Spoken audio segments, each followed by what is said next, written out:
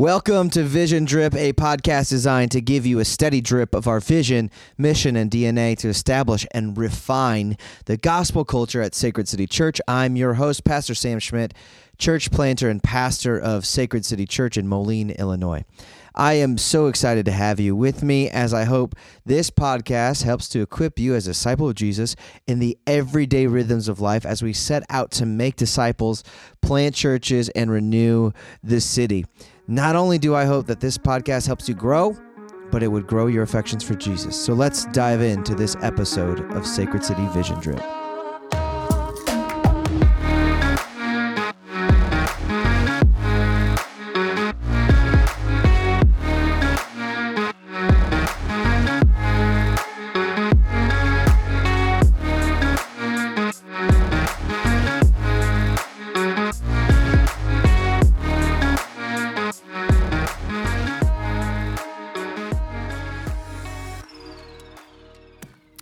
Well, I want to thank you all for being here. I know everybody's busy, stuff going on, but it means a lot to me that you take time out of your week, your Sunday evening, to be here. These seminars that I'm planning to do over the next several months are really a part of this Feast to Flourish campaign that we launched at the beginning of the year. About this time last year, this Feast to Flourish campaign was birthed out of a growing concern that I had for our church, for the health, the vitality of our church and its members. And I noticed a couple of areas that we generally speaking, almost everybody needed to grow in as a church. And I would say everybody can grow in. The first one is just an exposure to God's word through some conversations conversations. It became very clear to me that too few people were reading and studying their Bible on a regular basis. It always seemed kind of hit and miss, not a daily discipline. And so I really noticed that we just had starving Christians that were there, they loved their Bible, but weren't really going to it on a regular basis. The other thing I noticed as we don't go to our Bible on a regular basis was a lack of understanding of God's word. Especially when it got to complicated topics. We didn't understand what it said. We didn't understand, because we didn't understand what it said, we didn't understand how to apply it today. And so not only were we starving Christians, but we were blind Christians trying to make our way through this world without a light, without a flashlight to our feet. And the third thing that I realized that this all kind of leads up to this is that there was just a lack of love for God's word. Now, I know everybody here would say, man, I love God's word, thumbs up. If God's word had a Facebook page, we all like it and say, yep, I'm here for it. But what I'm talking about is this deep-seated conviction to allow the word of God to be the final arbiter on all matters, to love the word of God so strongly that it's like we crave it, we long for it, and we're glad when it intersects with our life. And because of this, we didn't have a love of God. I think this contributed to a fearfulness among Christians, not just in our church, but among the evangelical world, where we didn't understand, we didn't have that anchor, we didn't have that steady fixture in our life. And so like the Apostle Paul talks about in Ephesians, you get tossed to and fro by every wind of doctrine, and it's just not a good way to live. And so this gave me the idea for this three-pronged approach for our Feast to Flourish campaign that's been sort of developing throughout the year. First was the chapter-a-day Bible reading plan. That was a big part of helping everybody get their nose in the Bible on a daily basis. Earlier in the year, the second piece of this was helping people to read the Bible in a meaningful way, not just go to it and check the box, but have a meaningful interaction, a devotional, a reflective, let the Word of God read you, right? That kind of read the Bible type stuff. And so we had Bible 101, Bible 201, and then now I'm leading us into these biblical worldview seminars, and this is meant to help us to think and live biblically. So all of this stuff, like building bricks, stacking up on top of each other, and so that's why you're here tonight. That's why I've been spending time preparing for this. We all want to know what it means to have and to live out of a biblical worldview. I would imagine if I took a poll, every single one of us would raise our hand and say, yep, sign me up, okay? And so we're signing you up for that right now. But here's the thing. Actually, this isn't that shocking. So I got some shocking things to say. This is not one of them. Oftentimes, just to help kind of clear up some language, when you hear talk about a worldview, a lot of times Christian worldview and biblical worldview are used interchangeably. That's totally fine. I think you can do so. They are essentially the same, but for the purposes for tonight and just moving forward, I want to intentionally refer to it as a biblical worldview, okay? A couple reasons for that. One, I think there are a lot of Christians that think, I'm a Christian, therefore whatever worldview I hold must be a Christian worldview, right? I'm a Christian, I've got a worldview, therefore it's a ipso facto Christian worldview. Well, that's simply not the case, because a lot of times while we have pieces of a Christian worldview, a biblical worldview, Jesus is there, we have we revere the Word of God, and it might compose a piece of our worldview, but the entirety of our worldview isn't always thoroughly biblical. There are other influences that go into shaping the worldview that we have, and we're going to talk about the origins of worldview later on. And therefore, because the Bible isn't the only thing shaping our worldview, it's an inconsistent worldview. That's one of the advantages, that's one of the glories of a Christian worldview is God doesn't lie.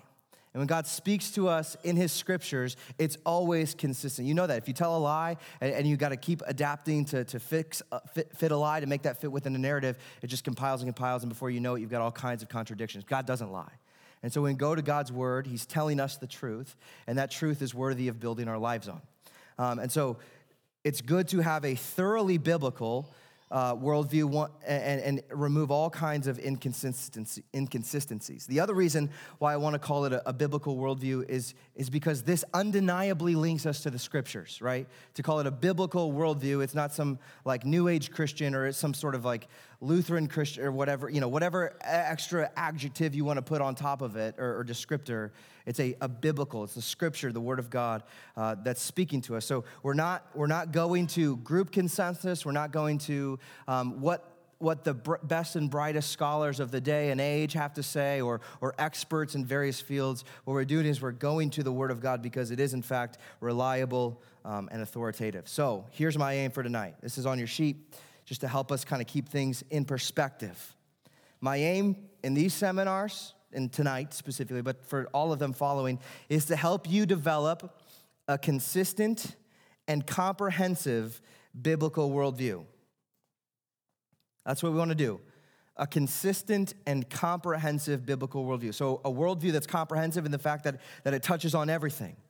That when Jesus says that I am Lord, when Jesus is Lord of all, it means that he's Lord of all, everything. Everything is under Christ. So it's comprehensive in the sense that everything is included in this worldview and consistent in the fact that there are no discrepancies, there is no lie, it is completely truth-based, therefore it is consistent. So the way that you do that is by being rooted in the scriptures. Yeah, they're in the middle here. I bet somebody would hand it to you so you don't have to walk all the way around.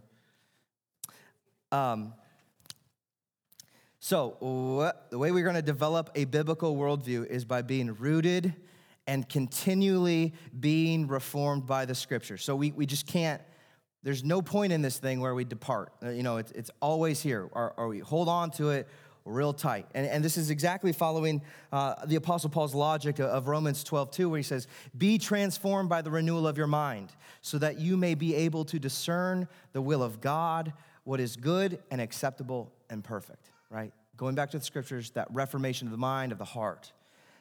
Now, I think it might, that verse, when we say here, discern the will of God, what is good, acceptable, and perfect, one of the things that we come up against, we see that and we think that sounds presumptuous. It's presumptuous of us to be able to say that we know the will of God, that we know what is good and acceptable and perfect, but the Word of God gives us such confidence and clarity in a large amount of areas, in a large amount, probably way more than what you think, that we can actually say in a lot of places, this is the will of God and is good and acceptable and perfect to live in this way, okay? That's the kind of confidence the Word of God gives us, the biblical worldview can give us. Now, paradoxically, this is not arrogance. That's one of the perceptions. You say something like that, you make a truth claim, an absolute truth claim, there's this instant pushback of, what, like, who are you to say that? Who are you to make such a claim? Well, to make such a claim actually is not arrogance, rather it's real humility, okay? Whenever we suggest that we can go beyond God's word, that is pride. That is arrogance. Whenever we think we know better than God, that is pride. So instead of that, what we're saying is God knows best, and we are placing ourselves underneath. So having a biblical worldview actually demonstrates true humility because we are placing ourselves under God's word, okay? So clear up some of that smoke. Now, as we get into this, I want to invite you to have humility as we start talking about biblical worldview. It's easy. I think it's easy to get defensive when things start getting revealed, or I don't know how it's all going to go down, but I know for me, it was like kind of alarming as I started seeing some stuff come up in my own worldview. And so I want to invite you to have humility, have a willingness to lean into your learner identity, and be prepared to be challenged, and maybe you'll even see some gaps in your own worldview be exposed. And just remember, this is God's kindness to you, that as he shows you these gaps, he's inviting you into a more robust and biblical worldview, which is an invitation into him and into a deeper confidence of God and a deeper love of God's word. Now, I say all this because my experience of developing or growing in my biblical worldview was this thing. And it really got put into overdrive a couple years ago, 2-3 years ago is when I really started realizing that I had some gaps in my worldview, things like all the hubbub around COVID, the government mandates, the restrictions, they're issuing out new tax credits, not sure how to think about that. You've got things like critical race theory going on, critical gender theory going on, and all of the LGBTQ plus issues. You've got issues of the economy and inflation. All of these things spike a giant question mark of how do we think about these? How are we as Christians supposed to think about these?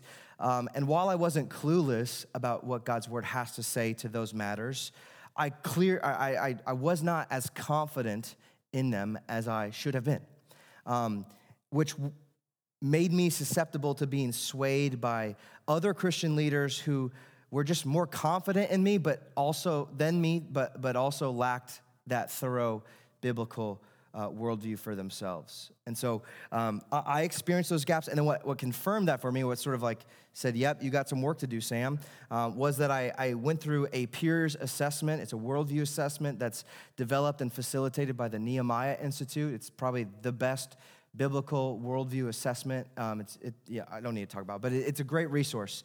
And that exposed to me some stuff that I needed to work on in my biblical understanding. That sent me on this journey that not only deepened my love for the Word of God and confidence in the Word of God, but made me eager to share it with all of you and hopefully bring you into this journey along with me as He grows us and helps us make connections that we probably haven't made before. So that's why we're here. That's my heart for this night and all of these seminars and why we're doing this. Now, I want to put a disclaimer up here real quick because I don't want you to have unrealistic expectations that you're going to walk out of here tonight with a complete and comprehensive and consistent biblical worldview, okay? We're going to get the ball rolling.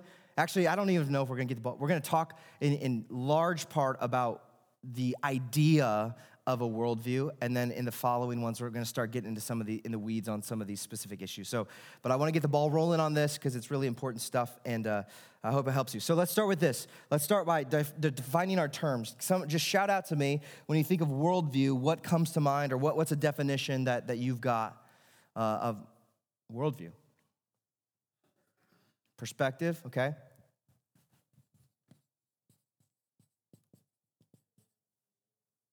Interpretation.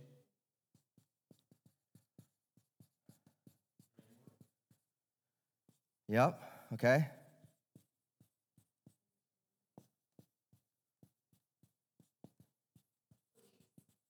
Beliefs. Anything else? Convictions. Yeah, that's good. That tells me that we're all kind of thinking in the same stream here, which will be helpful. Now, I want to offer you a technical definition.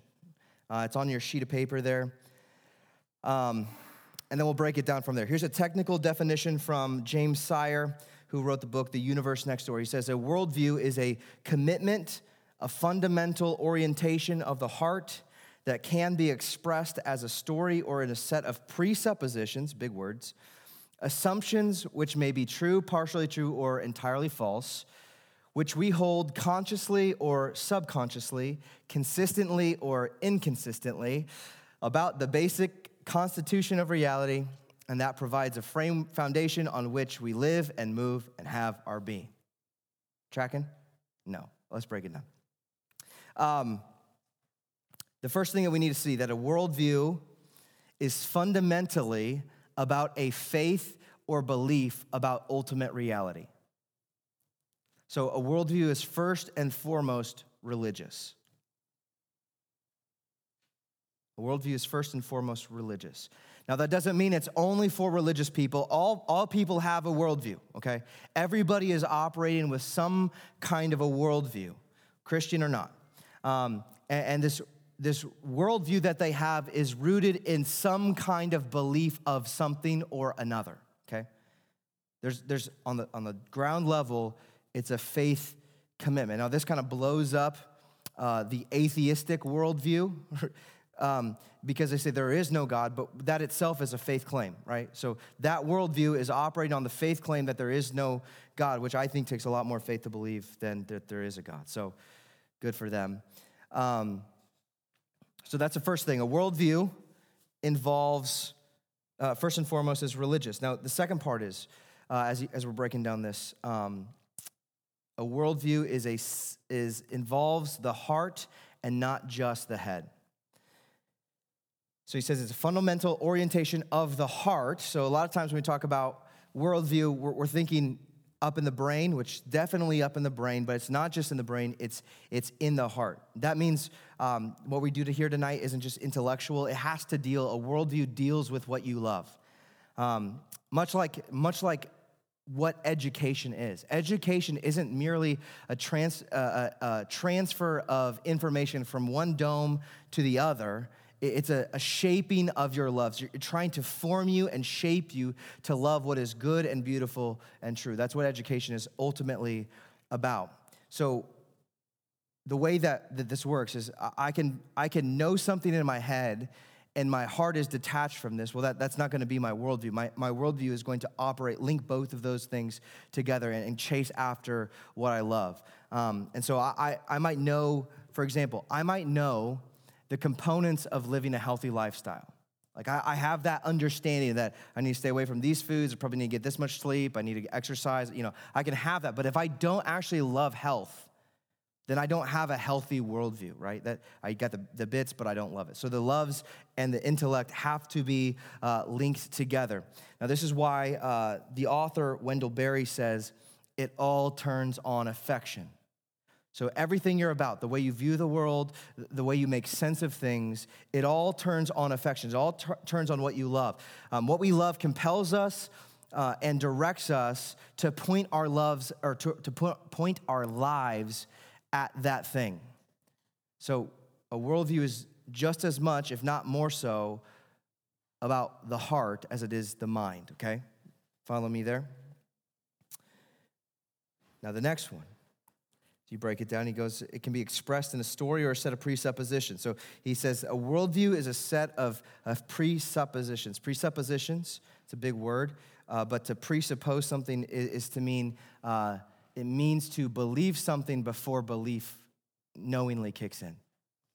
So it's like this foundational belief, a first principle belief, something that is like crucial for your operating system. That if you are a computer and the way that you compute things, like these presuppositions are the hard drive or the infrastructure that allows your system to set up. And so these are things that we assume to be true. And what he points out here is that they can be true, partially true, or entirely false. So your presuppositions, it depends on if it's true, partially true, or entirely false. That's going to determine if you have good presuppositions or faulty presuppositions. The other thing he tells us about a worldview is that it is linked to a story. So this also gets into the heart level. So a worldview is not just about doctrines. It's not just being dogmatic about things or truths, though they're present. Man, I'm going to have a hard time talking. Okay. Those doctrines and truths are present, But a worldview is also a story because it tells a story of where we came from, where we are now, how we got here, and ultimately where we're going. There's always a story involved in a worldview. That's how we make sense of our existence. So there's going to be a story that's present, and a good worldview is going to have a comprehensive story that makes sense of everything. Right? It's going to, every question mark, it's going to provide some kind of answer to, maybe not to the fullest of what we want to know, but it's at least going to address it in some capacity. So your worldview is not only a set of presuppositions, but it's also linked to a story. And the story that we believe, the presuppositions that we hold to, can be held consciously or subconsciously. That's the next set of blanks. A worldview can be consciously held or subconsciously held. Everybody has a worldview, but not everyone is aware of how their worldview affects them. Now, some people are, which means they're conscious of this worldview. They know how it informs their life. But a lot of people are subconsciously operating from a worldview that, and maybe they don't even know what it is. They don't even know what the framework is or what guides them in this capacity. So it could be conscious or subconscious. The next piece, consistent or inconsistent. A worldview can be this. Now, what's going to reveal the consistency or inconsistency of our worldview is the correlation between what we believe or what we say we believe and how we live. Okay? So if I say I'm a big health nut and I'm pounding country style every night, there's an inconsistency there, right? That's pretty easy to see. Right? And we see this all the time. I don't have time to get into it. But yeah, you see this a lot of times. The inconsistencies of people, it gets linked up with hypocrisy. They say one thing, they want to be compassionate, and then they're doing something that's the opposite of compassion, right? We kind of talked through some of that a couple weeks ago.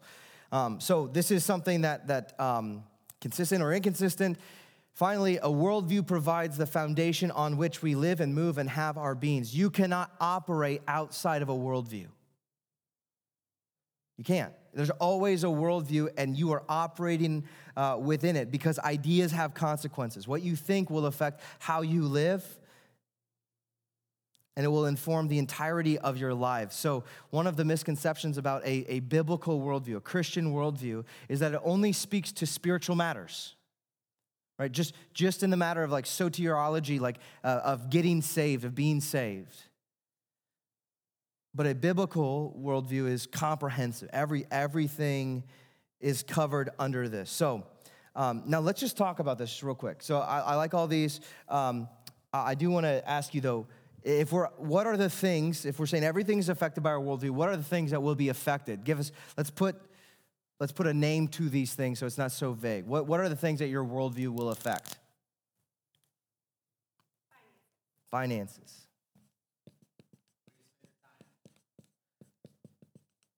Keep them coming. Family life and relationships.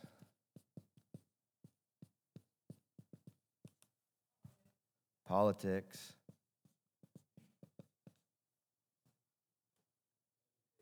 Education.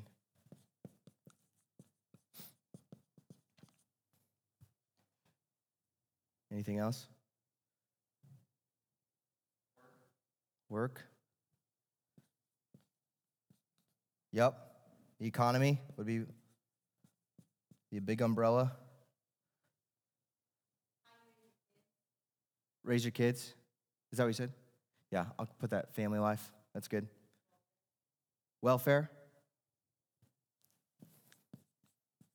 Yeah, social issues. What was that? Charity, yeah. I'll put that with charity too, or welfare. Yeah, I mean, and there's still more. We could throw healthcare in there. That would be a piece of the puzzle. Trying to think what else. Well, your worldview will affect how you consume content, like how you watch TV, the kind of media, like the videos, the music you listen to. Your worldview is going to affect that. and be affected by it, actually. Religion, we didn't get that one in there, which seems like a piece of low-hanging fruit, but it's there. Yeah, all kinds of things that our worldview influence. Now, let me jump from this and talk about three metaphors of worldview. So the first metaphor is that a worldview is a lens. I like that because you see perspective. That one's really helpful. The worldview as a lens. It puts everything into perspective, and everyone is wearing a set of lenses at all times, which is helping them read the world, themselves, and God. Now, you've probably seen my three older boys. They all have got glasses. They're all very blind. And it is paramount that they wear the correct lenses in order to navigate successfully. They are also a little bit clumsy.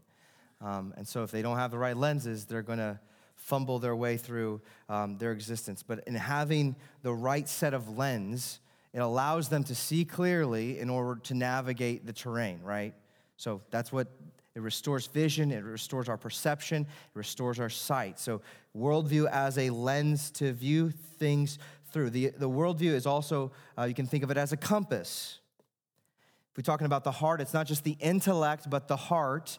Our worldview is like a compass that orients us toward, it points us toward the true north, right? The good life, that what is beautiful and good and true, the things that are worth pursuing. A worldview will inform us of that. It'll calibrate our compass and set us on that trajectory, that telos.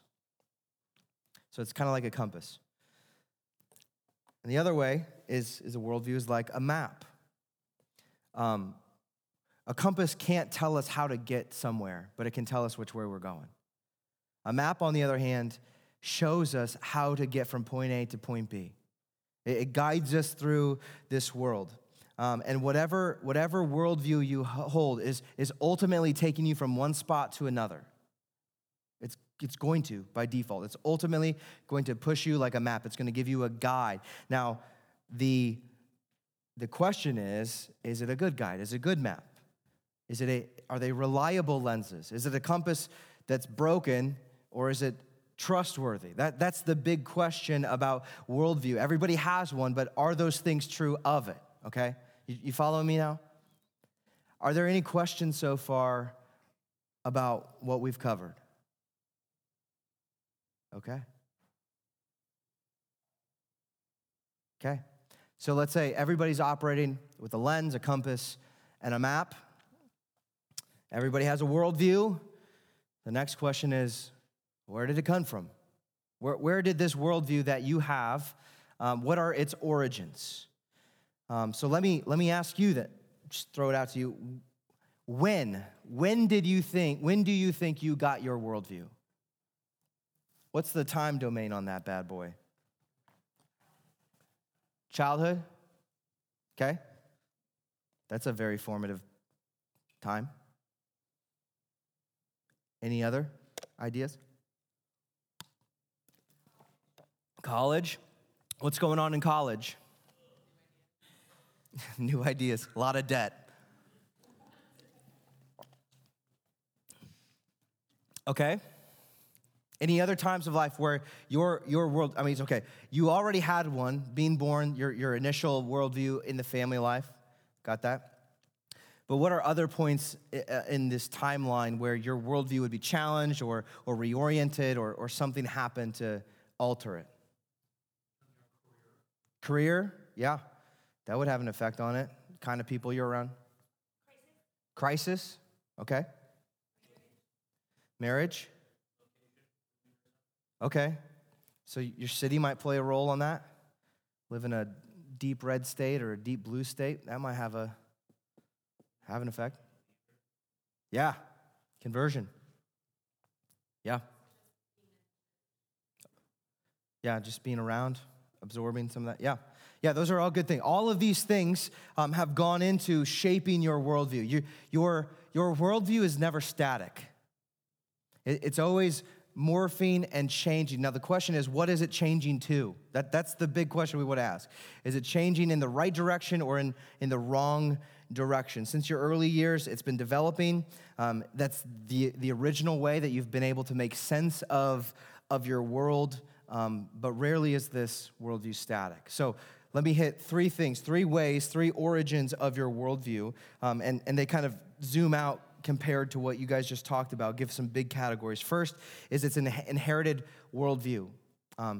You are born into a family in a specific socioeconomic status within a unique ethnic culture, and so just your proximity, where you physically are, the space you occupy, the home that you grew up in, that is going to be the starting point of your worldview. Now, this can be great, or this can be garbage.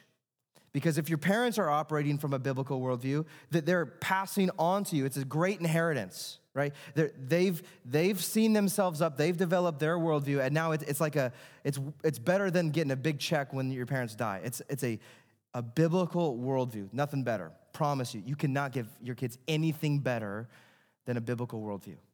But they give that to you, you grow up in it, you start developing your own, right? That's a good thing, but if your parents don't have that, then it could be really hard to get situated. Life can get really complex, really hard as more and more stuff gets thrown at you. So the first set is just an inherited set of your worldview. The next one is imported. This is what we're talking about. So all of these life changes that have happened, you go to school, whether it's just going to grade school or going into college, these things are affecting your worldview, whether it's from the curriculum to the culture to the other kids that you're interacting with. School will affect your worldview. The same thing about that content that you're absorbing, books and movies and music, any kind of media, whether it's social media or like news outlets, all of this stuff is going in. It's either bolstering your worldview, it's something that's reinforcing your worldview, or it's challenging your worldview. But oftentimes, if you're not aware of it, you can get morphed into whatever is getting pumped down your way, okay? Friends also. Friends or big life changes, those can have an effect on your worldview where it's either going to challenge or reinforce your worldview. Now, when this happens, this transition from an inherited worldview into an imported worldview, typically is there a clean departure from one to the other. There becomes a bit of a hodgepodge of a worldview. A little bit of this, a little bit of that. And this is kind of where, like, if you want to think about it in church terms or even the story of God, this is where a lot of syncretism starts to happen. A little bit from here, a little bit from there, a little bit from there, and you start to piece something together. But if you start piecing things together from different places, guess what happens? You're going to have a consistent worldview or an inconsistent worldview? Inconsistent, right? So, That's one of the things that you have to watch out for is how we're building. We don't want an inconsistent, we want a consistent worldview. So as we get these, as we're wrestling with the inherited, the imported, we have to ask ourselves, is it reliable? And what's the status of reliable? What's the standard of reliable? It's God's word. He doesn't tell a lie, okay? We're asking ourselves, can I trust it? Is it true? And this is really the foundational shift in worldviews when we're going through these transitions. I'm asking these questions probably subconsciously. Is it true? Can I trust it?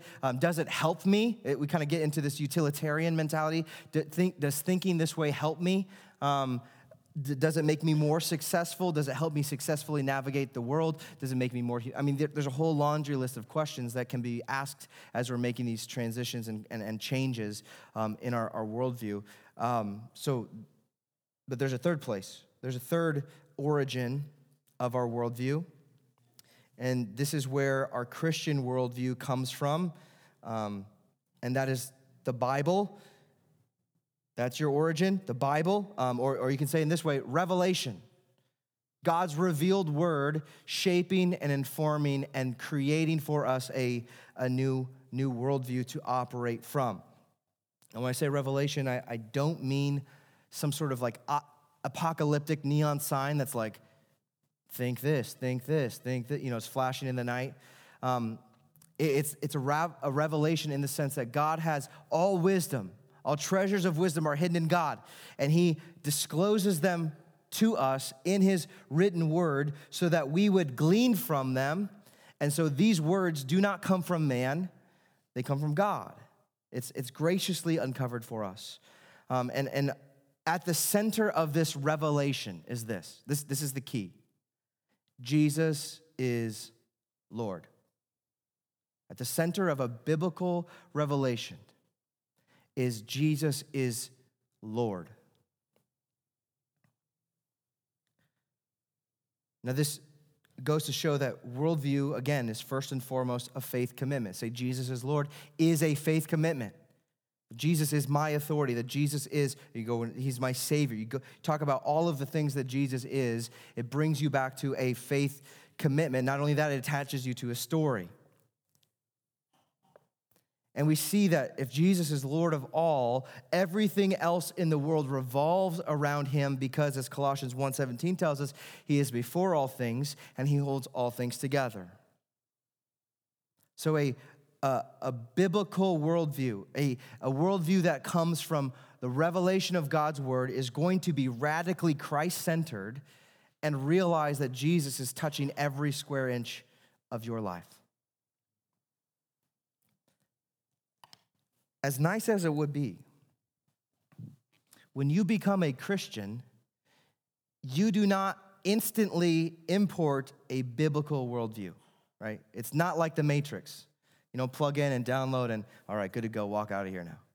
Right? This is a slow, it's sanctification of the mind and the soul.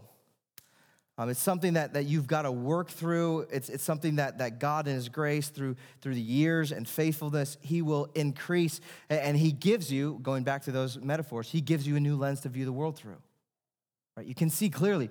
Francis Schaeffer talks about a Christian worldview in the sense of it's not just helping you see things, it's helping you operate in true reality.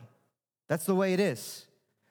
The true reality. Every other worldview creates a fuzziness and optical illusion of sorts, but a biblical worldview is going to situate you in true reality. First, that God is real. That's the first revelation. That's the first piece of reality. God, there's nothing more real than God. It situates you before that, and then everything else flows out of that. I'm getting ahead of myself here. So it gives you a lens, but you're not automatically going to see 20/20. It gives you a compass, but that compass needs to be calibrated. You're going to start, your affections, your heart's going to be shifting towards more of the relative true north direction, but it still needs to be calibrated. It still needs to be tweaked out a little bit. The same thing with the map. You become a Christian, and you don't overnight become a cartographer, okay? You don't become a map expert. You need help. It takes time. You need guidance. And this is why discipleship is so important. Like, you need somebody who understands at least a little bit more than you to help you navigate the terrain. So this is, like I said, a lifelong journey, continually being reformed, continually deepening your understanding. And in that, as you continue to give yourself to this, going to the Word of God, your worldview becomes more and more consistent by God's grace. And because God doesn't lie, gives us a great sense of confidence in how we ought to live and be in this world. Now, that's part of why, all of that to say, that's part of why I'm not embarrassed to say, man, 3 years ago, my worldview was just, it wasn't all the way intact. It was inconsistent. And I'm sure there are still inconsistencies in my worldview where I'm at that still need to be worked out. But God has brought me a long way. And I credit that to God's grace and kindness in my own life. And so I don't think that's necessarily something we need to be ashamed of. But it is it's a good thing. Like, we're learning to think God's thoughts after him. And so praise the Lord for that. All right, where am I at on time? Any questions about that stuff? Thoughts? Origins of worldview. Okay, dope. Now let's talk about kinds of worldview. You would think that with all of the different backgrounds and cultures and all the different kinds of experiences and religions and all of the things that are in this world, that there would just be a whole slew of worldviews, like a smorgasbord of worldviews to choose from. But when you boil it all down, there's essentially only two worldviews. That's all there is. Two worldviews. I'll say it in an awkward way first, in a way that'll make sense. First, There's a dependent worldview, and there is an independent worldview. A dependent worldview and an independent worldview, or what would probably make more sense is there is a biblical worldview, which is the dependent worldview, and the humanistic worldview, which is an independent worldview. Now, here's what I mean by this. I'm borrowing many words from Gary DeMar as he explains the differences between the dependent worldview or a biblical worldview. He says, the idea of worldview is not new. God interpreted the world for Adam and Eve. Adam and Eve, as submissive creatures made in God's image, were to view all of creation within God's evaluation and interpretation. God's word was and is the starting point in the construction of a worldview. Though Adam and Eve were morally perfect, they lacked total knowledge of God, themselves, and their world. They had to depend continually upon God as the source of knowledge and understanding. As Proverbs 1:7 says, the fear of the Lord is the beginning of knowledge. Fools despise wisdom and instruction. He goes on. While God is not dependent upon anything outside of himself, man, even before the fall, is dependent upon God and has an incomplete knowledge. Without God as our source of knowledge and interpreter of reality, man would know nothing. It is only in God's light that we see, Psalm 36:9. The Apostle Paul affirms God's independent and complete knowledge. He writes that in Christ are hidden all the treasures of wisdom and knowledge, Colossians 2:3. If man truly wants to know, he must understand that God teaches man knowledge, Psalm 94:10. So a dependent worldview is simply saying we depend on God to know anything. An independent worldview, a humanistic worldview, operates on the other end of that, where here's another excerpt. Satan intended to overturn God's moral order by convincing Adam and Eve that God's view of his word was only one view among many. So he's saying, did God really say? Like he's suggesting that there's got to be other opinions out there. By persuading Eve to eat of the tree of knowledge of good and evil, Satan was leading her to develop an independent worldview that would compete with God's. And the enemy says, Satan says, you will be like God, knowing good and evil, Genesis 3:5. The temptation involved more than a piece of fruit. It began a struggle over who would interpret all reality.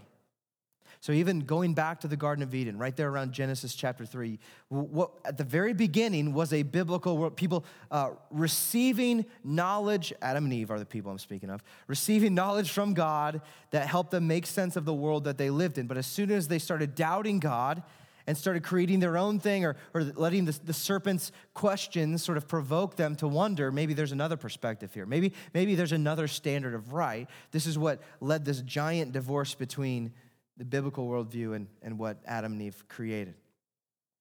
Archibald Alexander says, men may be induced to abandon their old religion and to adopt a new one, but they never can remain long free from all religion. Take away one object of worship, and they will soon attach themselves to another. If unhappily they lose the knowledge of the true God, they will set up gods of their own invention or receive them from others. So there will always be a worldview, right? There's no neutrality. There's no in-between space that it's like I'm in between worldviews. It's either a dependent worldview or an independent worldview. It's either a biblical worldview or a humanistic worldview.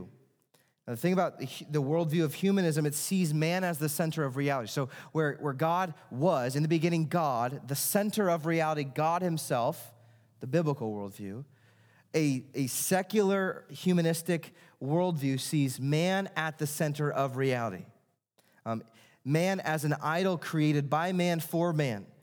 Humanism declares that a man can determine good and evil for himself, independent of God's view of reality. This was and is Satan's lie. By contrast, the Christian worldview declares that God gives meaning to all of life, thus no fact in the universe can be adequately explained unless evaluated in terms of God's word.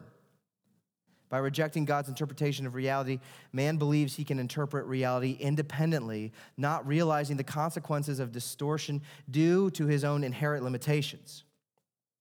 Adam and Eve failed to recognize that their very existence and ability to think and depend upon God. Their humility and submission before God were replaced by human pride. Going back to what I said at the beginning, true pride, right, leads you into a secularistic, a humanistic worldview, but true humility cements you right there in humility before God, or a biblical worldview. Does that make sense? The differences between those two, those big categories, okay? Now, what we have to realize is, again, I've said it once, I'll probably say it again, ideas have consequences. So for them to think about this, for them to think and interpret the way that they do, there's going to spill over into real world things, real world problems, real world consequences for them to navigate and work through.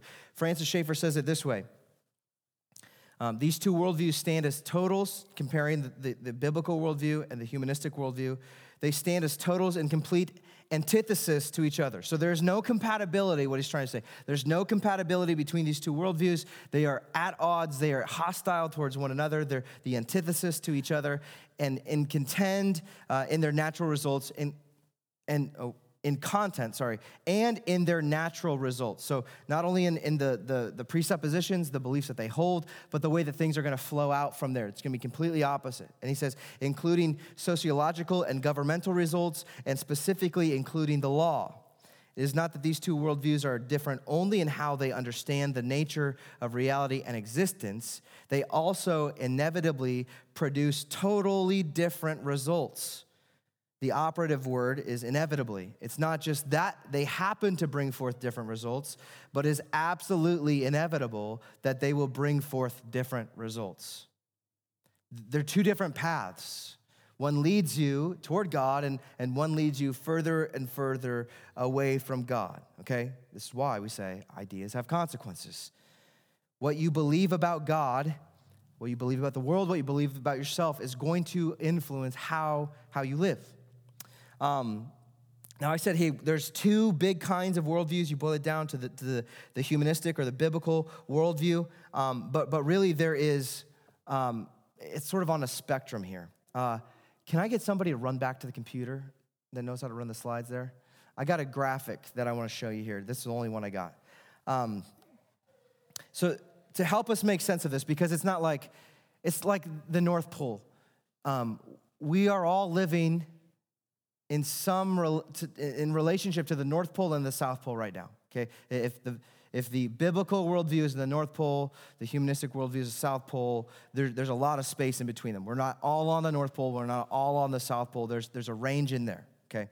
And the Nehemiah Institute has kind of created four categories, four different camps that help us make sense of where we might land as far as where does our worldview where is our worldview as far as is it consistent or inconsistent? And so they lay this out. The first one, I'm trying to make sure it's on the sheet too here that I've got for you. The first worldview, this would be the one that is most in line with God's word. They call it biblical theism. It says, a firm understanding of issues as interpreted from Scripture. The individual is allowing the Scripture to guide his reasoning regarding ethical, moral, and legal issues to determine correct and incorrect thinking. Truth is seen as absolute for all ages, for all time. So here, biblical theism, it's marked by a high view of God's word.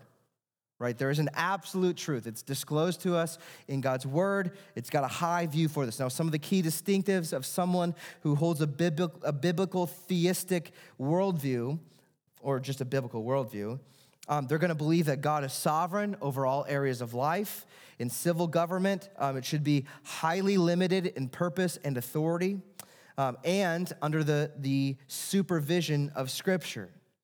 And then with this, all people will live in eternity. They'll have this belief. All people will live in eternity either in heaven or in hell as judged by Scripture. So it's saying that there are limits, and we'll get into this in future days, future days or future seminars of getting into some of the nuance of all these things or some of the layers of this.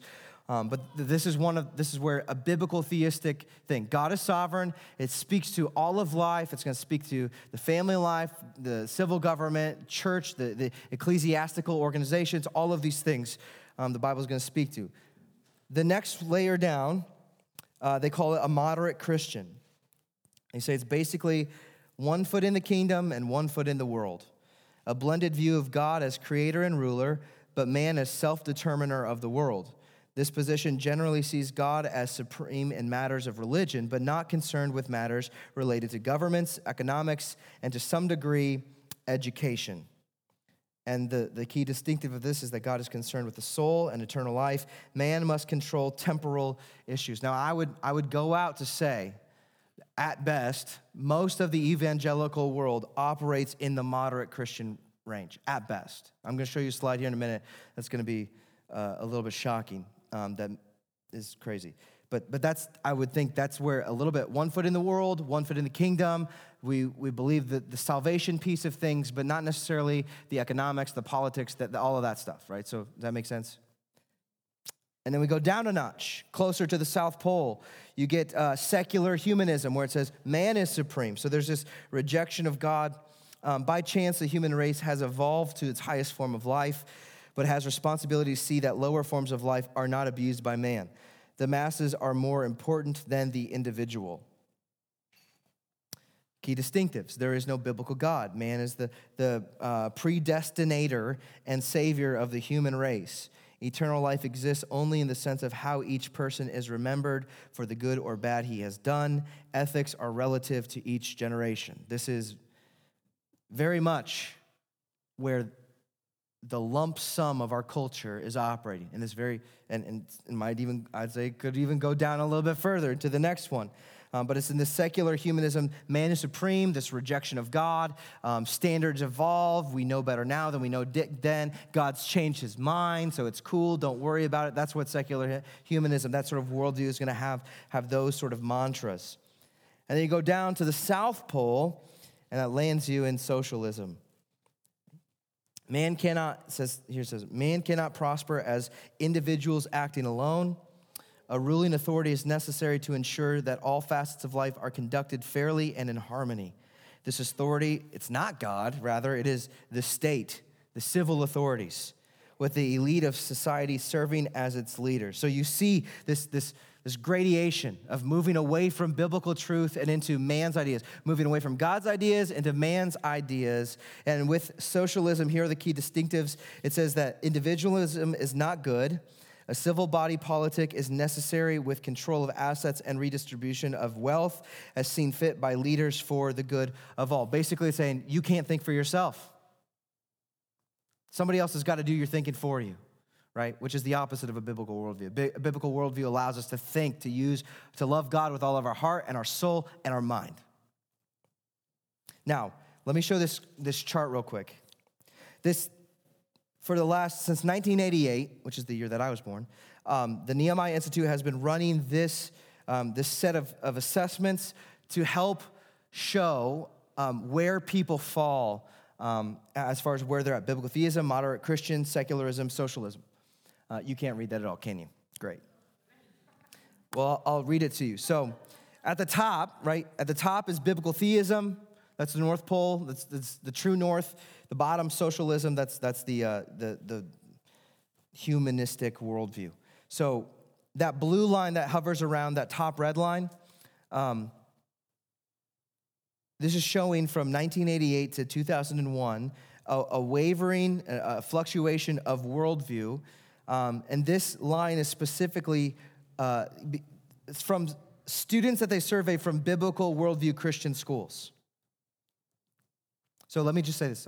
We talked about what goes into shaping your worldview. This is going to show you, it goes in. Your education is going to be a piece of what shapes your worldview. In fact, a very important piece of what shapes your worldview. We see biblical worldview Christian schools, classical Christian schools like Morningstar Academy, and other schools. Just got to put a plug. You see that they're hovering right in the domain of they're teetering between biblical theism and moderate Christian. And these are, by the way, these are sophomores and seniors that they're assessing on their most standard. You go down to the next homeschool. They didn't start this till a little bit later on. I don't know exactly what year, but you see that green line that they're hovering right in the midsection of moderate Christian. That's fairly good. You go down to the next line, I think it's orange. This is a traditional Christian schools. And at the beginning of this assessment, back in 1988, they started very much in the moderate Christian domain, but by the end of it, it gets down right in the middle of secularism. So this is basically Christian education that instead of understanding all of Christ for all of life or how Jesus affects every single subject, this is like a public school education except for there's a chapel attached onto it. That's basically what they're talking about here. And then you go down a line to that black line, you find public schools. And it starts, at its best in the 80s, it was at the bottom of the moderate Christian. It's worked its way down into secularism, and by the end of 2021, it's landed into the domain of socialism. And there's a box there that says 90+% of Christian youth are in this box here, right at the bottom of secularism on the verge of socialism, which is alarming. Right? If a Christian worldview is the best thing you can give your kid, something to help them navigate life for all of time, and then pass on to the next one. And these kids are basically being trained by Caesar, right? They're being developed by Pharaoh. They're learning how to operate in the world in a way that is inhumane. It's a way that's not going to lead to their flourishing. And so these trends over the last 32 years, all of them have gone down except for homeschool and Worldview Christian schools, according to their assessments. Again, their assessments here. It's not a collective composition here, but it gives you a general idea of how education has formed and how it's reinforcing and supporting different worldviews. Now, you can easily kind of pinpoint the date where you were in school and find out this is probably where I am. This is probably my starting place. If you were educated in the public school or whatever school, you can go to that roughly, find that spot, and that's probably where you're starting from right now. Unless you've done a lot of worldview work, unless you've really tried to refine your understanding. But it's better to start now than never. So I can't look at you. I don't have it like X-ray vision and say, yep, you're there, or yep, you're there. But it's just something that's helpful to be aware of. Because if you would have asked me 3 years ago, what kind of a worldview are you operating from? I would say, yeah, totally biblical worldview. I tested in the moderate Christian. It's like I got 1 foot in the kingdom and 1 foot in the world, and I'm pastoring people, right? It's kind of exposing gaps in my own worldview. So this all to say, knowing the lay of the land, knowing your starting point is helpful to start moving forward. Now that I'm going to try to wrap up here pretty quick and actually get in some practical stuff. This will go quick. Now that we have a general understanding of what a worldview is, where it comes from, the two different kinds of worldviews, the fact that there's a bit of I don't know if you call it a spectrum of worldview of where you might fall in between the two poles, we can start asking ourselves, how do we develop a Christian worldview? Because I hope that's what you want, right? You don't want to stay stuck. I don't want to stay stuck. I want to grow.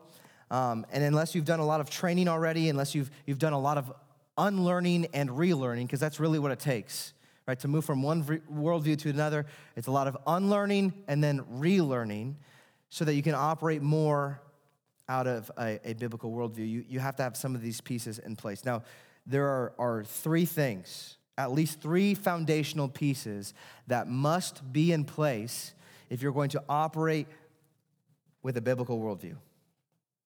Number 1, a new heart. Your loves have to be impacted. There must be a new heart before the eyes of the spiritually blind can be opened to see God's view of his world. The desperately wicked heart that Jeremiah 17 speaks of must be removed and a new heart implanted. God says, I will give you a new heart and put in you a new spirit within you, and I will remove the heart of stone from your flesh and give you a heart, stone from your flesh and give you a heart of flesh, Ezekiel 36:26. The new heart gives life to an otherwise dead person. It's Ephesians 2. We're dead in your sins and trespasses. You've been made alive. The life imparted through this new birth makes the spiritually blind man able to see things of God. John 3:3. So the first thing, to have a biblical worldview, you have to have a new heart. You have to be born again. And in being born again, God not only gives you a new heart, but he gives you a new mind. That's the second one.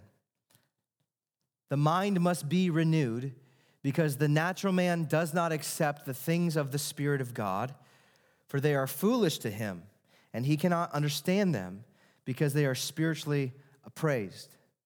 Regeneration within an individual affects every aspect of his being. The mind changes radically and begins to be renewed continually by not being conformed to the world's way of thinking. This means we put off the old ways of thinking, the man-centered ways, the humanistic ways of thinking, and we put on new ways of thinking, God-centered ways of thinking. We must train the mind in biblical thinking so we can discern good and evil. Unless the Christian begins with God in his thinking process, he surely will not come to God's conclusions about the way he should act. So we have to be a new heart that loves rightly and a new mind that thinks rightly. And the third piece is a new standard. A new heart, a new mind, a new standard.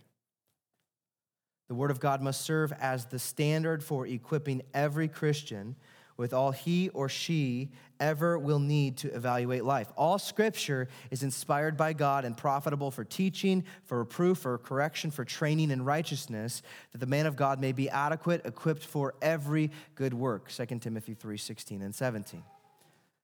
The Word of God projects a standard before which all other standards must bow. Experience, majority consensus, tradition, circumstances, or autonomous reason never can be used as standards of authority for developing a consistently biblical worldview. God's word, however, is perfect, Psalm 19:7 tells us. It's forever, Isaiah 48 tells us. It's trustworthy, it's a light, it's a fire, it's a crushing hammer, it's living, and it never fails to accomplish its stated purpose. The word of man is feeble and fallible. It cannot be trusted to evaluate his life and his world. So that's the essential hardware that you have to start a biblical worldview, right? To get that thing up off the ground. A new heart, a new mind, a new standard. But here are things that you can give yourself to so that you can develop this biblical worldview. Start going deeper in your understanding of God, the world, and yourself in a new way. So what does this mean practically? We'll bring it back to a practical level. How do you, starting tonight, tomorrow, whenever, how are you, if you have been born again, you've got a new heart, you've got a new mind, the Bible is the final arbiter, how do you start developing a more robust biblical worldview? Number one, you got to love and read your Bible. Seems like a no-brainer. You got to love and read your Bible. Allow it to shape your heart and mind in every way. Whenever you read a part of your Bible, it makes you scratch your head. It's like, I don't know what I think about that. I don't know if I believe that. It's not saying that the Bible is wrong. It means that you're wrong. You're wrong, and you need to conform, not the other way around. So we love our Bible so much that we're willing to submit ourselves to it. It's God's word. It's a gift from God. Now, this is both the Old Testament and the New Testament. I think if you're trying to build a biblical worldview using only the New Testament, it's going to be like running a race on crutches, right? It's not going to be fast. It's not going to be effective. You got to have both the Old Testament and the New Testament. When Christians neglect the Old Testament, there's a truncated worldview. We say, well, Jesus never talked about this. Jesus never talked about economics. Well, actually, Jesus did talk a lot about economics. You just don't realize it.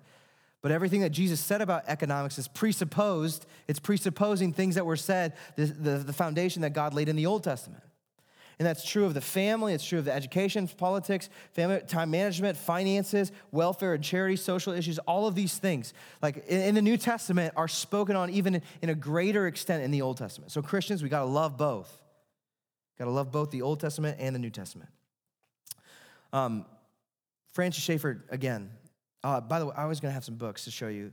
I'll wait till the end. Francis Schaeffer says, true spirituality, or in other words, a biblical worldview covers all of reality. There are things the Bible tells us that are absolutes which are sinful, which do not conform to the character of God. But aside from these, the lordship of Christ covers all of life and all of life equally. It is not only that true spirituality covers all of life, but it covers all parts of the spectrum of life equally. In this sense, there is nothing concerning reality that is not spiritual. Cornelius Van Til says it this way: the Bible is authoritative on everything of which it speaks. Moreover, it speaks of everything. So we have to have this understanding that God hasn't left put the big pieces in our lap and said, here, I sorted this out, and I'm going to rely on you to sort out all the other stuff. Like, God speaks to everything. The Bible is reliable for every facet of life. Don't have time for that one. So, love and read your Bible. The other one, which to do so, let me just back it up. So we talk about presuppositions, these foundational beliefs. To love and read your Bible means that you need to operate from the presupposition that God exists and speaks to his people. And he does so in the Bible, that his word is trustworthy. You can go to it, you can rely on it, you can build Jesus says, right, the wise man built his house up on the rock. It's not just talking about Jesus, but the whole word of God, the whole counsel of God, building your house on that. So it's helpful to realize, because God speaks, the Bible speaks of everything, speaks authoritatively on everything. There is no secular sacred divide. There are no sacred things that God talks about, and then the secular things that God doesn't talk about that you get to figure out. God talks about it all. There's no divide. All of life is coram Deo. And when we think that the Bible doesn't speak on something, it's probably because it's an overlooked passage. It's probably one of those boring pieces of scripture that, nothing, like nobody was getting slayed by a sword or a slingshot or whatever, so I just skip that part, right? It tends to be those overlooked passages that are crucial for helping us understand a biblical worldview. So as you're reading your Bible, I encourage you, slow down. Like, what is God teaching me here about himself, about the world, about myself that can help shape my worldview? So there's that. Now, number two.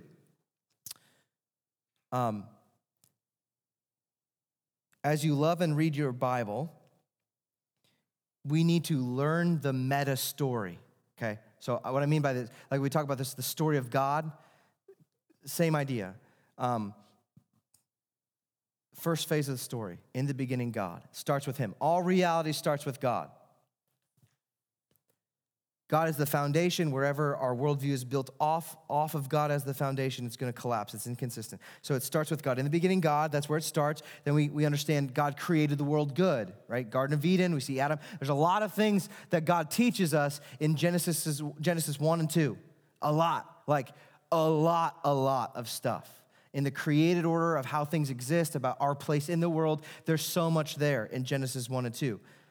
And then we get to Genesis 3, and there's the fall. And after that, we just continue to see how sin is a prevalent piece of the story of God working to redeem his people, to give them promise, make covenant, that he's going to deliver them, to save them. And that ultimately goes to Jesus and redemption. So we got God, creation, fall, redemption, and restoration, or you could say consummation. Like, where are we going to? How's this thing going to end? What's the end of the story? This meta-narrative of the story of God shapes your worldview in a tremendous way.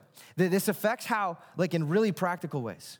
So if you believe that this world is going to get worse and worse and worse and worse and worse, and one day God's going to show up and just take out all of the faithful Christians and everything else is going to get burned up, that's going to cause you to live a life that's not really focused on building things. You're just going to be focused on making it through this day. You just be focused on making it through this season of life or just life in general, so Jesus will take you to heaven. But if you're thinking as God is refining, like working through history to build his kingdom here on earth, and as the gates of hell are pressing up against the kingdom of heaven and the church, they're not going to win. They're not going to take back ground. Right? This is sort of an optimistic worldview that we ought to have as Christians is not necessarily everything's going to go up and to the right. Like, there's still going to be persecution and difficulties as Christians, but God is doing something. In fact, think of it this way. Are there more Christians in the world right now than there were 2,000 years ago? Yeah. And how do you think that affects neighborhoods? There's probably more neighborhoods, more households, more cities that have Jesus-loving Christians in them that are making a positive impact that makes their society, that makes their city a better place, right? And so as we see more Christians, that means God is working in more places to transform stuff. So we can have this optimistic outlook that Jesus is doing. Our mission statement to renew the city. It's not just blowing smoke, right? Like we believe that God can actually renew our city. And having an understanding of the meta story, of the meta narrative, that gives us an optimistic outlet. So that's part number 2. Check number 3. To develop your biblical worldview, you need to check your presuppositions. You need to be more critical of the way that you think than you are of the Bible. And evaluate them. It's like, why do I think this way? Right? And it might be like, it might surface like this. You hear me preaching on Sunday, and I say something that, thus saith the Lord, and I can quote a Bible verse, and you say, I don't like that. That doesn't sound right. Well, that means that you need to evaluate. What are your presuppositions? What are the things that are going on in your understanding, your framework of the world? And if that's your response to the Bible, those things need to be ejected so that you can embrace something that is more consistent, something that's going to actually give you a framework to lead to flourishing. So check your presuppositions. What needs to be ejected? What needs to be tweaked? How do you bring your mind, your beliefs, your heart in subjection to Christ? And number 4, closing this up, develop a critical ear.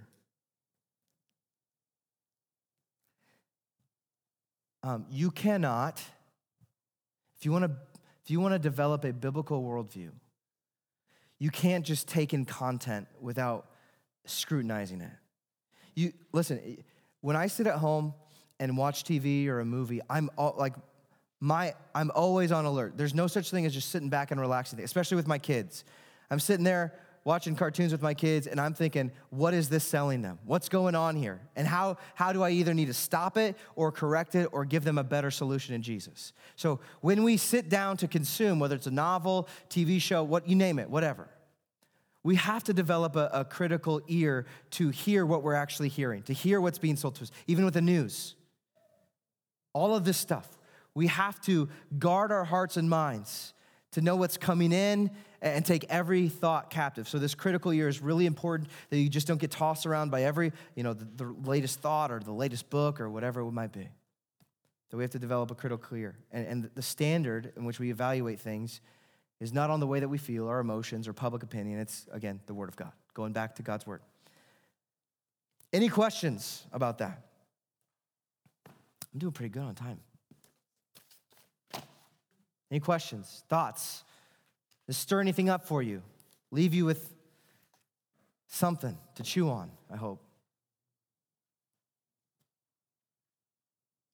You ready to get out of here? Okay. I got a couple closing remarks here. Let me just say, yeah. Yes, Timbo. Is there where would you recommend for these last 4 points to give some handles? Oh, yeah. Okay, to begin to. Great question. Okay, to develop a worldview means you're probably going to have to read books that are above your pay grade. Like if you really want to develop and go at it and give yourself to something like this, you're going to have to read guys that are probably dead and way smarter than you. But I'll share this. One of the books that has been so helpful for me, and I think I talked about this a couple weeks ago, this book by Gary DeMar called God and Government. This is a book that it's actually, you know what it is? It's a textbook for one of these Christian worldview schools. It was designed for Christian worldview schools for like sophomores and juniors. It's a government textbook. But he does such a good job of going through every little thing and breaking it down from a biblical perspective. I would recommend that book. Gary DeMar, God and Government. Great book. Another book that would be helpful, maybe not quite as big of a read, I think Francis Schaeffer's book, I quoted him a couple times from it, The Christian Manifesto or A Christian Manifesto. That one's pretty easy to read, I think. Francis Schaeffer, if you don't know, he was a guy that right now, a lot of evangelicals look back on him and think he's this nice, sweet guy. But in his time, 60s, 70s, and I think he died early 80s, he was a ruthless advocate for biblical worldview. Right, so as things were secularizing, as things were liberalizing in the church, and you see these denominational splits that come from ordaining women pastors and gay and lesbian marriage and wondering about that stuff, and he was on there staying true to the path, and he's done a really good job writing a bunch of great books that help. You can at least see how a biblical worldview operates, okay? He'd be another guy. For your news, because everybody listens to news. Maybe not. I don't know. Maybe it's smart not to. There are, Albert Mohler does every morning he does he wakes up at like 4 o'clock every morning, does a podcast called The Briefing. What does he say? News and events from a Christian worldview. So that would be a good place to go, help you interpret that. There's other guys like the Fight, Laugh, Feast Network. These are guys that are pumping out content. They have a podcast called Cross Politic. They're demonstrating what it looks like to operate from a Christian worldview. Now, I will warn you, if you're new to this, that might not be the place where you want to start, okay? They're it's an acquired taste, I would say, but they're right in what they say. And you may not like the way they say it, so I'll leave that to your discretion. But those are places where you can go and you can see, here's what it looks like. Here's a biblical worldview operating. I can actually see for myself and say, well, where did they get that? So a couple ideas. Does that answer your question? Okay. Any other thoughts, questions? Yes.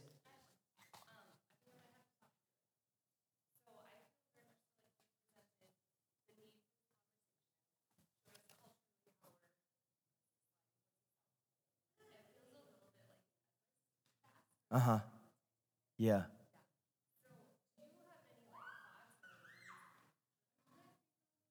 Yeah, I do. Yeah. No, I think here's. I don't know if I in my lifetime will see a complete recuperation of the ground that we've lost over the last 32 years. I'd like to see that. I'd love to see our society move to more of a Christian society, right? Basically meaning that we are based in reality. Like we're not trying to make up a false narrative or a false, right? That I'd love to see that. I think that it takes 100 years to take a seed of an idea to start to sprout and to really mature. Yeah.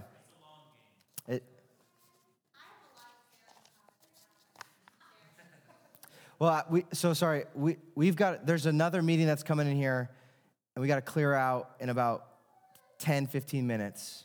I would just say, I've been fighting this fight, a cultural fight, a political fight, and my reflection on Tuesday is we have a lot of work to do for our state and our nation, and it is up to us. And if it took 32 years, I know you said a 100-year timeline, but if we got to where we're at in 32 years, we can do it in less than 32 years to get back. We can make the change that we need in the Quad Cities and in Illinois and Iowa and in the United States of America. Yeah, I hope that's true. I think realistically, studying history, I'm just saying this, it's a long-term project. One that we will see breakthroughs, but the best thing that you can do, what I said at the beginning, the best thing you can give your child is a Christian worldview, right? If my wife and I, we've got 4 kids, we just multiplied what we believe by 4. And hopefully they stay to it. Lord willing, they understand the beauty of Christ and they don't veer from him. But that gives them a head start, right? And so in their generation, I just think whatever we've done, they could take that times 4. And I know that there are a lot more families who think this way now. And so there's the brotherhood. We're moving together. We can see progress. So I do hope that's the case. And I'm not saying that's not going to happen. It could happen. Like revival could break out. Totally. It's happened multiple times. It could happen. But if it doesn't happen, we still got to be committed to the long game, and our priority, our main focus is our homes. How do we develop our biblical worldview and then give that as a gift, as an inheritance to our children so that they can keep running with it and go even further, right? And that's really how societies develop and grow and come to a place of beauty in God's eyes. Yeah, have more babies and then it'll go faster. Okay, let me say this, couple closing thoughts for you, and then we're out of here. So one of the things that I'm realizing, I think it's possible. I think it's possible to build a big church without emphasizing a biblical worldview. I think it's, if you go by lowest common denominator, if we can all just agree that Jesus is our Savior, then a church can grow really fast. Just evangelize, you can agree on matters of salvation, but then if you try to do that, you try to grow a big church on the lowest common denominator, what happens is everything else gets treated as an open-handed issue. And when we talk about open-handed issues, close-handed, open-handed issues, to use that language, an open-handed issue makes it sound like it doesn't matter, right? It makes it sound like God doesn't say anything definitive about that, and so we can have different opinions. Or it makes it sound like God doesn't talk about it at all. What a biblical worldview does, it moves us away from theological minimalism into theological maximism, if that's a word, maximalism, right? Of not just what's the least amount that we can agree on, but when we agree on the Bible and that it is God's word, it's trustworthy, it's the final arbiter, all of these other pieces fall into place. Now, there's a difference between growing a big church and seeing a kingdom movement. I think a big church movement, a big church growth like that doesn't have the roots to go into this generational change that we want to see, right? 3-4 generations down the road. I think what carries us there is a biblical worldview, a biblical, like a right understanding of the world, God, our world, us, right? And that means that we're going to have to move towards agreement on more things, because then we can make statements that to some Christians might sound, whoa, what makes you say that? But then we get a hold of our Bible and say, well, the Word of God tells us that. That's our confidence. We're placing ourselves under that. So if we want to see a multi-generational kingdom movement, I think this is what we have to do. We start now. We start developing our biblical worldview so it's consistent, it's comprehensive, and then we hand that off to our children. And by God's grace, the gospel runs with them. Like God saves them, God keeps them in the covenant community. And then the movement happens, goes and goes. So that's why this stuff matters to me. I think trying to build a generational movement without having this mentality, it's going to flop real quick. But otherwise, a biblical worldview gives us the legs for it. So we're going to start breaking down into some more of these like specific topics over the next seminars that come up. I think the next one on the docket is politics, so that'll be spicy and fun, but it'll be great. So yeah, Jake. Just to add something on the backside of this, for me at least, when we approach a biblical worldview, we have to understand that is the only worldview that has the preconditions of intelligibility. Yeah. Which means that's the only way you can justify morality, Rationality. ethics, logic, Yeah. human nature, all of that stuff. So when you get to secular humanist or the liberal or the progressive or whatever, you have to be apologetically astute enough to pick that with everybody you meet. Yep. With a nominal Christian, especially, because you're supposed to be unified in the Word. Mm-hmm. Yep. With the nominal Christian, the biggest issue is the atonement of Christ. What did he accomplish? Mm. And when you talk to your Christian friends, that needs to be the sticking point. Yeah. And there's a ton of work to do.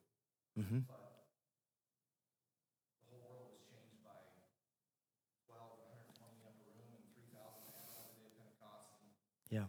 here we sit now and enjoy air conditioning. Yep. So wherever Christ goes and his people takes him there will be change. It doesn't have to be a big movement. And if we look at the history of America and the big movements and revivalism and the decisionism and all these